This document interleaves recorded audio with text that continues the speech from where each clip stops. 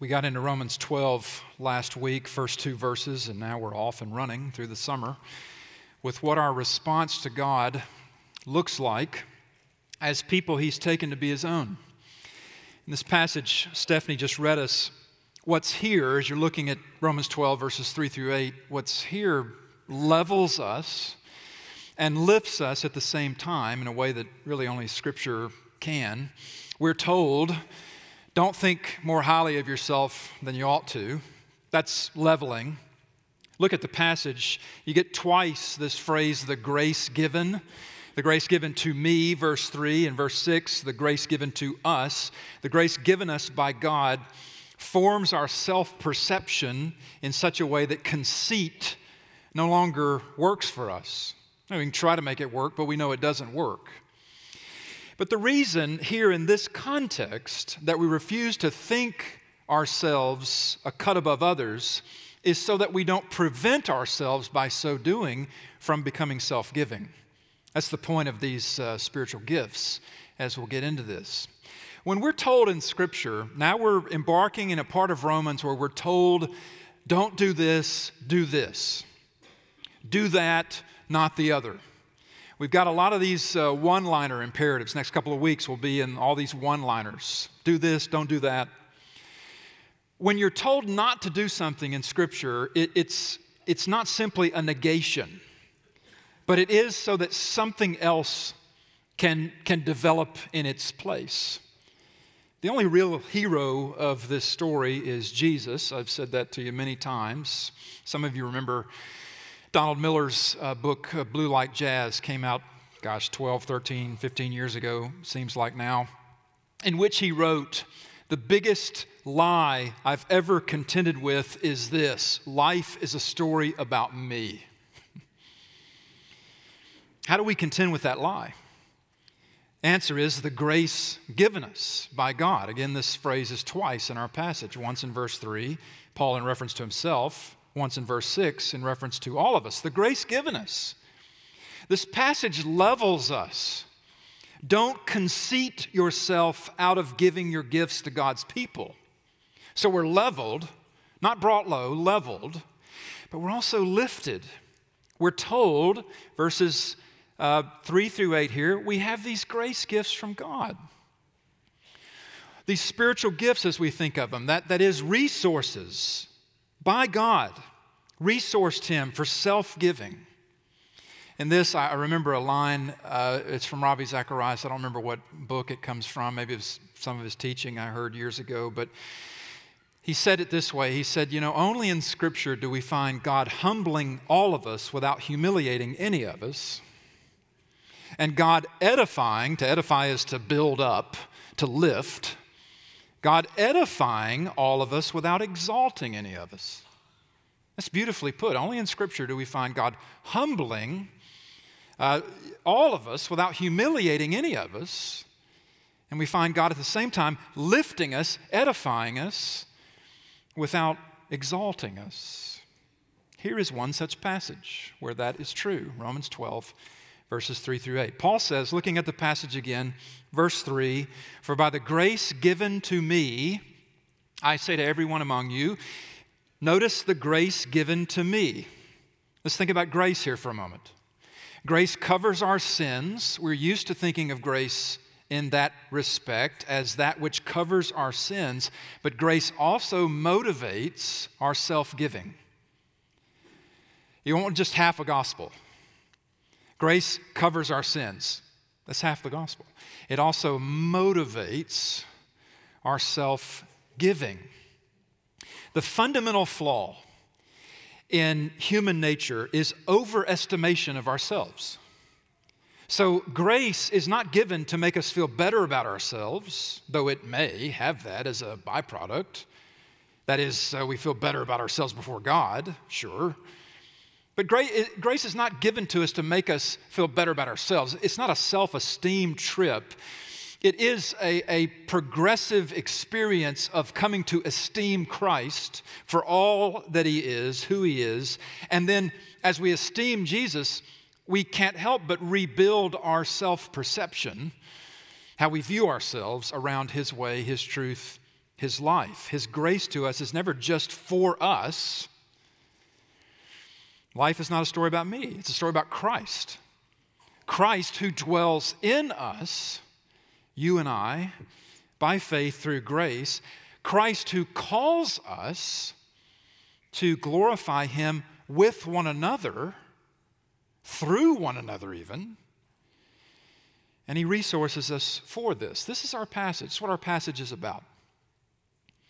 Remember last week in verses 1 and 2, looking back up at verses 1 and 2, don't be conformed to the patterns of this world. And then in verse 3, he says, don't be conceited, some translations. Don't think of yourself more highly than you ought to think. One of the largest conformity patterns in the world is me first. Me first-ism, if you will. We all know this. We see it. We swim in it all the time. Many buy into the idea, even a lot of Christians buy into the idea, that we must understand ourselves first and foremost. That we prioritize ourselves first, that we look long within and often. We have to figure out how we feel. How do I feel about this or that? And then I'll set everything around me accordingly. People talk about my truth, what my truth is, all the time, and they mean it. Verse 3 is counter to this pattern, this me first pattern, just to take that as one of the biggest patterns that's out there. Tim Keller wrote a book on preaching. It's called Preaching. By the way, did you know Keller was a C- preaching student in seminary? His book on preaching, he writes about how modern people might come to the Bible looking to build up their self-esteem, feel better about themselves. And the reason they do this is because they're so awash in this. People think the great journey is within, and so they might take a look at Christianity to glean whatever good things Christian faith might offer them for self-discovery. They wonder if Christian faith has anything to offer them in the grand project of making their best self. And Christian faith does have something to offer in this vein, namely that as creatures made in the image and likeness of God, we'll never be our best selves in any holistic sense. We'll never be our best selves apart from consecration to our Maker, submission to Him. But Keller, again, he's got this point in his book in Preaching where he says to preachers, who you're preaching to is often people who might be interested, seemingly interested in the gospel, might in fact be people who are looking to the Bible for something out of their self-esteem is needing, to feel better about themselves. And yet, Keller writes, his words now, and yet in the biblical passages on sin and repentance, we discover that the more basic human problem is too high a view of ourselves. We are blind to the depths of our own self-centeredness and overconfident that we have the wisdom to manage our own lives. Close quote. Shakespeare would be surprised that we've turned his Hamlet character, Polonius, remember him, to thine own self be true. Shakespeare called Polonius a foolish, prating knave. And we've turned Polonius into something of a philosophical standard bearer. To thine own self be true. Too often what's on the other side of that is I will determine for myself what is to be true, what is my truth, true for me, and everyone else is going to have to deal with it. That's how a lot of people live, even people who come into a church.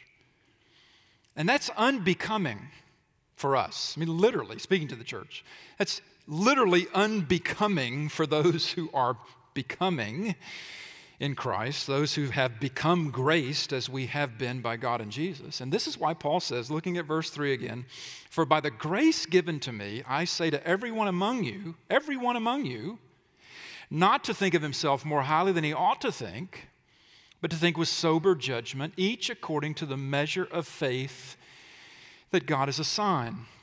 Curious phrasing. What does he mean by that? What is the measure of faith that God has assigned? Well, take your index finger and your thumb and pinch Romans chapters 1 through 11. All right? Just like you do a chaw of tobacco, put it right there between your cheek and gum. I'm reaching back into my Alabama roots here. I know for Mother's Day that was a horrible illustration. but some father in here needed that to make it more plain to him. Oh, that's what he means by that. The measure of faith is everything that we've been told thus far in Romans that God has done for us. Paul says God has assigned to us, verse 3, though we are more sinful than we even know ourselves to be, God has assigned us to faith, to be the called out ones, to be the faithful ones, by His grace, His doing. That we will not be crushed by His holy wrath in condemnation for our sins, which are many, but saved from that condemnation by justifying grace. Jesus, by grace, removes the death penalty from us, the penalty due us for our unrighteousness and our self-righteousness both, and gives us His righteousness, and we become trophies of His mercies. Remember verse 1, I appeal to you, therefore, brothers, by the mercies of God. Well, in verse 3, the mercies of God is called the measure of faith that God has assigned. Salvation is God's initiative. It's God's deal. He brings us in on this. Grace gives us a new and renewing self-perception. I mean, think about this. What does it mean to be graced by God? I don't overly hate myself. I don't overly love myself. I don't mean by this some sort of balance. I mean that I don't say more or less about myself than Scripture says of me, because Scripture is the voice of God the Father, God the Son, and God the Holy Spirit. And what God says to us here in this passage, just looking at these verses 3 through 8 in Romans 12, what God says to us here through the grace He gave Paul is to not think too highly of ourselves. Why? Why not? When everything else in our cultural makeup is exactly encouraging that. Why does God interrupt our preoccupation with ourselves? Well, it has to do with because of what He's brought us in on. He doesn't save you in isolation. He saves us individually, but never in isolation. He brings us into a body, a church, the people of God. In this context, the reason God interrupts our preoccupation with ourselves and levels us, doesn't make us low, but levels us, is so that we share in the church the grace resources God has given to you and me generously, lavishly, to build each other up. This is how He wants His church to function. We are talking about the functionality of the church as we get into Romans, the back 5 chapters of Romans. We have 7 such resources mentioned here in verses 6 through 8. You see them there? We call them spiritual gifts. These 7 are not exhaustive. There are other gift lists, 1 Corinthians 12, Ephesians 4.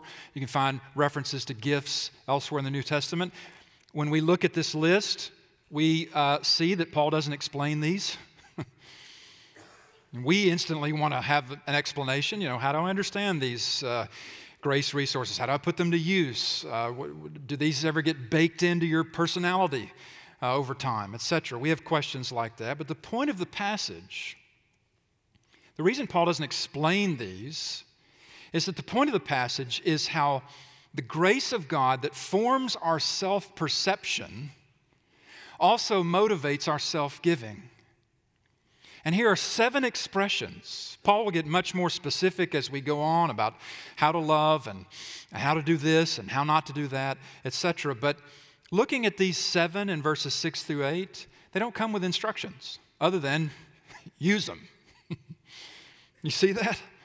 If you got this one, if you got that one, the other one's not mentioned here but elsewhere. If you've been resourced with a gift, and everybody has, use it, he says. Paul doesn't explain it. I won't either. That's another sermon. In fact, that's our SHAPE class. We have a class called SHAPE. It's on spiritual gifts. If your class has never had Andrew Beach and Cricket Keith come in and present this excellent teaching on spiritual gifts, and you're looking for a class, contact Andrew and Cricket. They'll be happy to come teach you the SHAPE. They get into a lot of the details about gifts and how they work and fit and what they mean. In the time we have left, I want us to consider the point. And the point is how grace gifts in practice, in use, draw us out of ourselves. Because what does verse 3 tell us? Don't get so caught up in yourself that you miss the body around you. That's the passage. We're being told that grace gifts then, in context, in practice, grace gifts draw us out of ourselves into others. That's the overall point here, the functionality of the church. Not how, but why. Every one of us in this room has room to grow. Glorification is the last stop in your salvation. And that hasn't happened for you yet because you're still living and breathing and here. Glorification happens for those in Christ the moment you die, or the Lord's return for us, whichever comes first. And glorification is something we look forward to because it's no more growth needed then. When we're glorified, we will become, instead of men and women of dust, men and women of the new heavens and the new earth. Finally, incorruptible. Finally, like our Lord is. But in the meantime, until that day, there's not one of us here who ever gets to a place in our spiritual development, no matter how long you've walked with the Lord, none of us here ever get to a place in our spiritual development where we do not need others who've been resourced by God in, just look at the list here, verses 6 through 8, we have prophecy, service, teaching, exhortation, generosity, leadership, mercy. Just staying with the 7 that we have here, and we won't even cover all of these. I'm not going to touch on all of them. How do these graces, here's the concern of the passage, how do these graces draw us out of ourselves? If the imperative of the passage is don't look too highly on yourself, and then here's all these grace resources you made, then how do these things in practice, how do they draw us out of ourselves into others? Because each one does. Let's take the first one, for instance, prophecy. See it there in verse 6? Having gifts that differ according to the grace given to us, let us use them. If prophecy, in proportion to our faith. What is prophecy? Prophecy in the church is a spontaneous word from God that the congregation then tests against Scripture. It's not adding to Scripture. It's not on the level of Scripture, but it is direction from God through one He's resourced to give it. Perhaps it's preparatory for something. Perhaps it's a warning, perhaps it's encouragement, perhaps it's confirmation or consolation, a word in season, if you will. That Paul says here, those given this gift should do it. Look at verse 6. In proportion to our faith means what? In keeping with what God has revealed. It goes right hand in hand with verse 3. Verse 3, the measure of faith that God has assigned. Verse 6, in proportion to our faith, this gift of prophecy is practiced by those who have it, which means the gift is ordered by, kept by, parametered by Scripture. It's not on the level of Scripture. It's not adding to Scripture. Now, honesty compels me that because of our concern with the way that prophecy gets used in some traditions and abused, a lot of us overreacted to the measure of disorder that we've seen in this particular gift. Or we think that a closed canon means it's no longer needful, but you can't argue that from Scripture. You can argue it onto Scripture, but you can't argue it from Scripture. And by the way, anything good from God can be abused.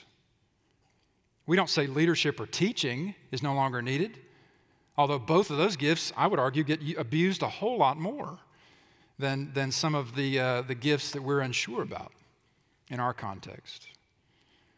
It's just, we've got to understand. I understand that I preach to a congregation and am one among you that we want to be as faithful to the Scriptures as we can, but you've got to understand, every one of us, in thinking we're being faithful to Scripture, we will nevertheless impose our selectivity in places. We all do it. Certainly we do in the gifts passages. We need to be honest about that.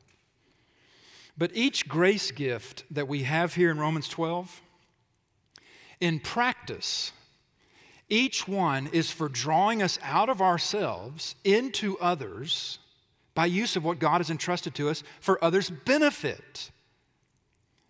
It is God using you and me for each other's benefit. Let's underscore benefit here.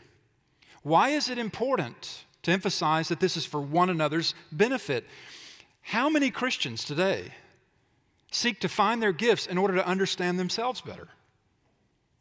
It's just an appendix to this book we're writing on ourselves. Don't we do that? It's our default.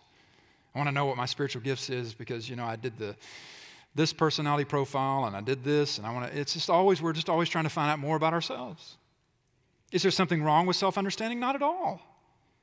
It's good to know how we're wired. You can personality test yourself to death if you want to. I don't care. Tell me what your number is or what your profile is. You got these letters. You got this number. All right, good for you.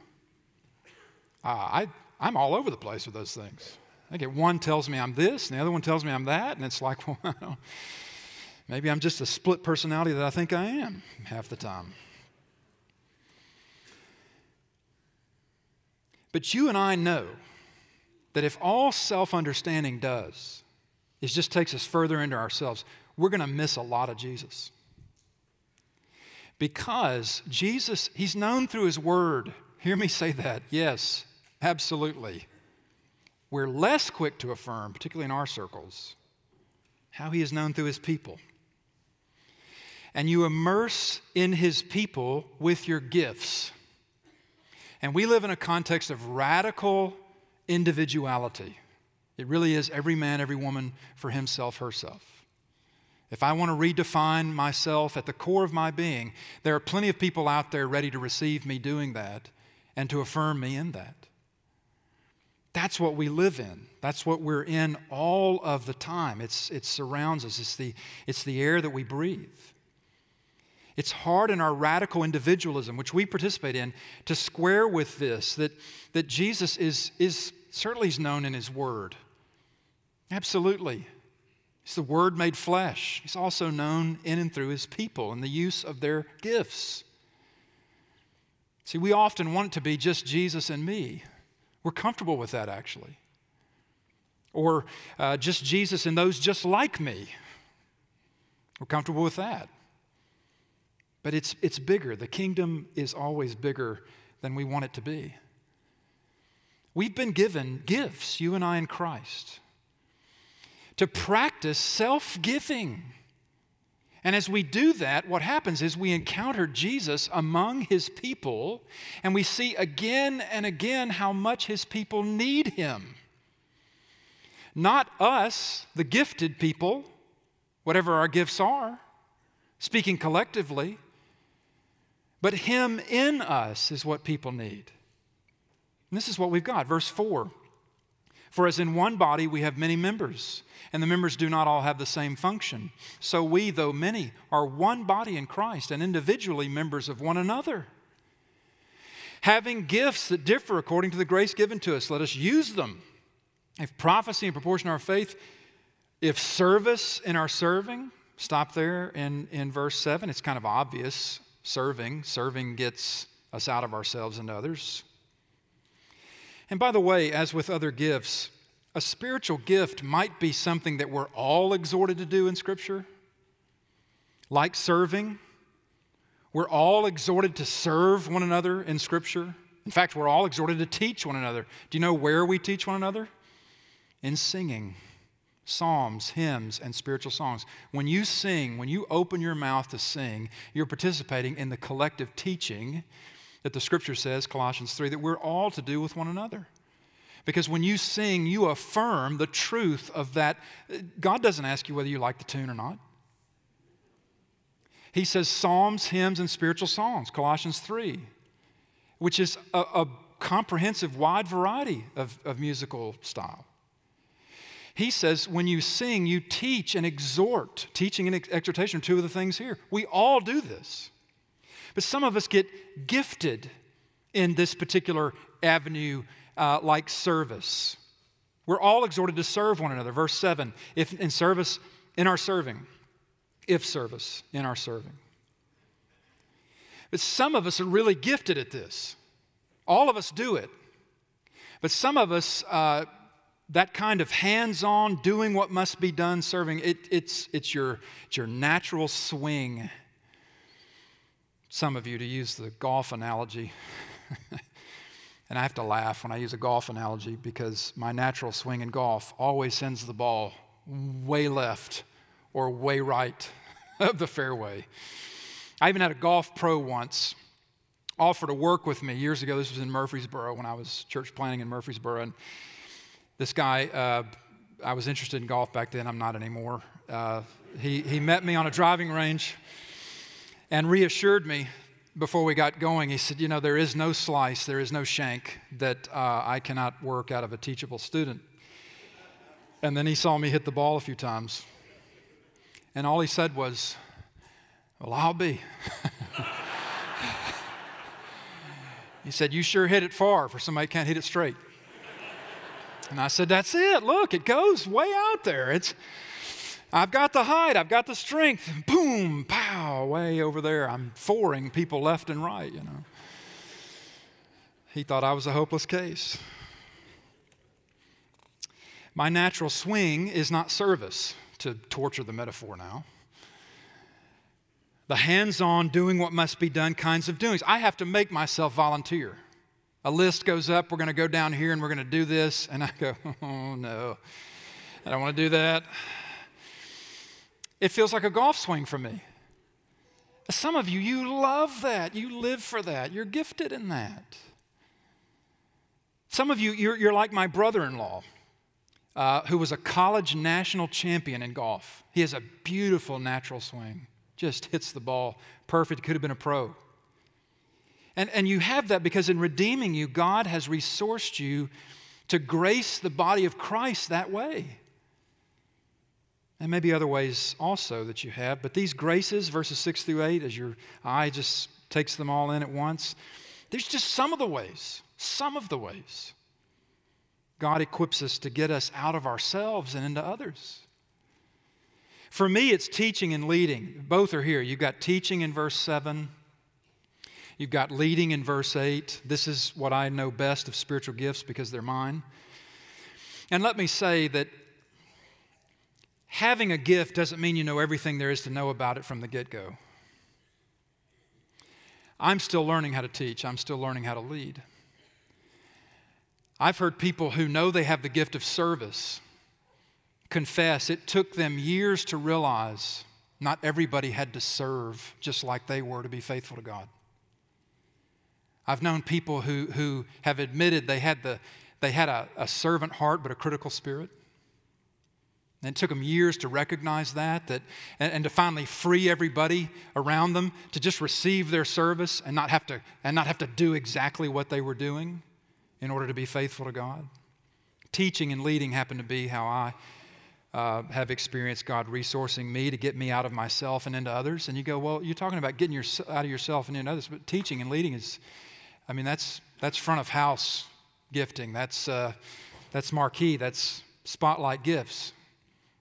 Some people, I wish I had those. I wish I could teach. I wish I could lead churches. You get a lot of affirmation and attention with those gifts. You do, yes, sadly. But something I've learned over time, putting into practice and staying with what I've been given to do, is that you don't need me to use my gifts. I need you if I'm going to use my gifts. I had that exactly backwards when I first started out. The people of God existed as my audience, which sounds so conceited now because it was. But what I've learned through the years, and I'm a slow learner, is that God doesn't need me, but He can use me. And that's made a huge difference in self-understanding. That keeps the conceit away. I remember reading years ago what C.S. Lewis wrote about when he was first drawn to the church, when he became converted to Christ out of atheism. He went to a Church of England, we call it Anglican now, worship service, and he said it was fourth-rate hymns set to fifth-rate music. He couldn't stand it. He said, I can't believe these people come. And then he looked over and he saw an old woman who was still wearing her mud boots, the boots she gardened in. And the look on her face as she sung these fourth-rate hymns set to fifth-rate music was he could just tell that he was the conceited one. And he said, then you look over at something like that and you realize you're not fit to clean those boots. He said it gets you out of your solitary conceit. I've learned in my case that God's people are not an audience for me. I'm an instrument for your benefit for a time, however long that time is. I've also learned there's a difference between driving people and leading them. Learn that here. What God reinforces to me, just taking the two I know well as an example, teaching and leading, what he reinforces to me over years now, teaching and leading, is how much he loves you as people. That's what I've come to understand. I got to stay close to that. If God has given me something to say to you that sustains your interest or encourages you or helps your walk or shows you Jesus, it's not because he wants to make much of me. I realize that now. Leading, I found a lot harder than teaching. Just, again, taking up with these two because I have a lot of familiarity with them. And notice that the leading, down in verse 8, one who leads with zeal. We'll come back to that word zeal in verse 11 in another sermon, but zeal puts urgency to diligence. And so in a context of leadership, the leader is resourced by God to keep watch and to take courage. There are issues that come up leading a church, any organization, but just keeping this in a church context. People take sides. There's a draw. A lot of churches like ours that have, in our case, 84 years under our belt, we have a draw to the status quo. We want to get everything set on just right. Don't everybody bother this. And so leaders have to step in and step up to that. That's hard sometimes. It's lonely, even though use of these resources pull us out of ourselves into others. Speaking for myself in leading, I have found God has blended for me the blessings and the burdens so that I don't have so many burdens to ever justify my whining, but I also don't have so many blessings that I romanticize this work or clutch it to myself too tightly. There'll come a day when I'm done, not with the church, but with this role in it. And when that day comes, I don't want God to have to pry my fingers loose of this because I've made this about my identity, or that because I'm so well treated here and I can't turn the page to the next chapter. Hopefully that turning of the page from here somewhere else a long time. I got to beat Salto. All right, Salto had 25 years. I've only got 16. I think this year I'll be the second longest tenured pastor in First Advance history. That's a big deal. Yeah, ooh, great. It's great. That just means y'all haven't figured out in 16 years you could do better. That's what that means. But honestly, I try to occupy my seat here lightly. In fact, it's been in using my gifts that God has taught me a dual reality. It's two sides of the same coin. On one side of the coin is I'm not indispensable.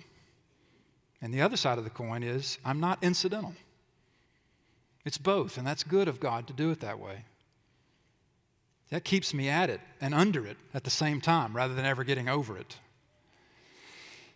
I think a lot of guys go wrong in ministry when it just becomes about them, and bless their hearts.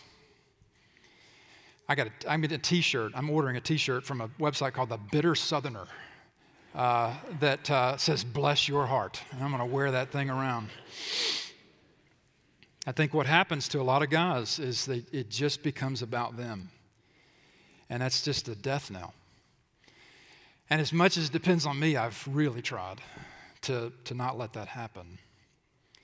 God resources us, all of us, sends us, all of us, into places where he doesn't need us. He doesn't need you anywhere. But he can use you. And in using you, what he's going to show you is how much he loves his people. And that's a good thing for you to see. Especially when his people are at their ugliest, or when his people are at their most resistant, most reluctant. He shows you Jesus. That's why we get gifts. Every one of these gifts and the other spiritual gift lists, every one of them Jesus had. All of them. He had the whole complement. He had them. He served, he prophesied, he exhorted, he taught. He contributed with generosity. He who was rich became poor for our sakes that we might become rich. He led, did acts of mercy. Look at the other lists, put them up against Jesus, and then you see the profile of who it's supposed to be, what it's supposed to be. That's why we get gifts. Never to say, look at me, but to say, look at him. Look at this God who loves his church so well that we should at all have those who show us mercy. You know, if you're connected in the church, if you're part of a Sunday school class here, I can almost guarantee you when you need to be shown mercy, somebody in that class will show you mercy. There's a burden bearer for everyone in every church. You have to stay in the church. You have to endeavor to find it. You have to do the relational work of building that. But it's available. It's here. And what we see in that is the devotion of the Lord to his people. That we have people who exhort us to take courage and keep going and develop resilience. You know, when sufferings broke out in my life, there was a transition, a shift between the people of God being the people I worked for and the people of God becoming my people. Because what I experienced of the people of God was all of this: prophecy, teaching, leading, exhortation, all of it. And at my most needy points, and Lynn can say this too, those gifts have emerged from people, and they didn't even know they were doing it. They didn't draw attention to themselves. They just used their gifts. And we've been blessed by that.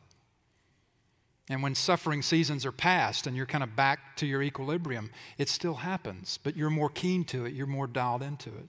You note it more. A lot of people out there can say a lot of bad things about the church today, and a lot of it sticks. But the thing that they can never say about us is that we're unloved by a merciful Savior who persists with us. And he gives gifts because that's part of his persistence. The persisting with us and giving us gifts is to show us for life. You have that gift for the whole time that you're left here. And he shows us his love and his care and his grace for us as we use our gifts. He lifts us even as he levels us with incredible grace. Would you stand with me? Let's pray.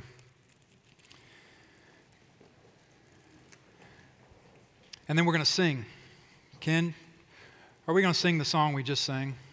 He Will Hold Me Fast? Oh, that's a good one to sing at the end of this one. Lord, thank you for helping us to see our own self-perception through your eyes, which is at the same time kind of frightening because you tell us the truth about ourselves. There's no hiding with you. But then it's also lifting because you've been so generous with us. And even if we're here today in the midst of trials and problems and we keep asking you, Lord, how long? Why haven't you? Why won't you? When will you? Even in our case, we've been treated so well. And Lord, we need to come back to your word again and again. And we need to intersect with the gifting of your people again and again. Because it's how you keep us close, and we're grateful for that.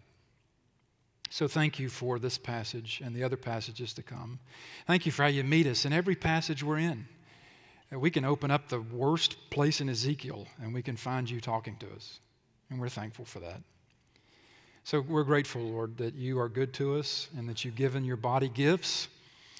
And if our interest is piqued today, Lord, into what our gifts are, that one will start that process of availing themselves of resources to figure it out. But one large way that we discovered is we get into the body and we find what we are and how we have been equipped to contribute.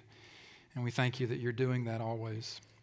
Thank you for holding us fast. Thank you that we can sing this to you. Thank you for all the ways you carry us. In Christ's name, amen.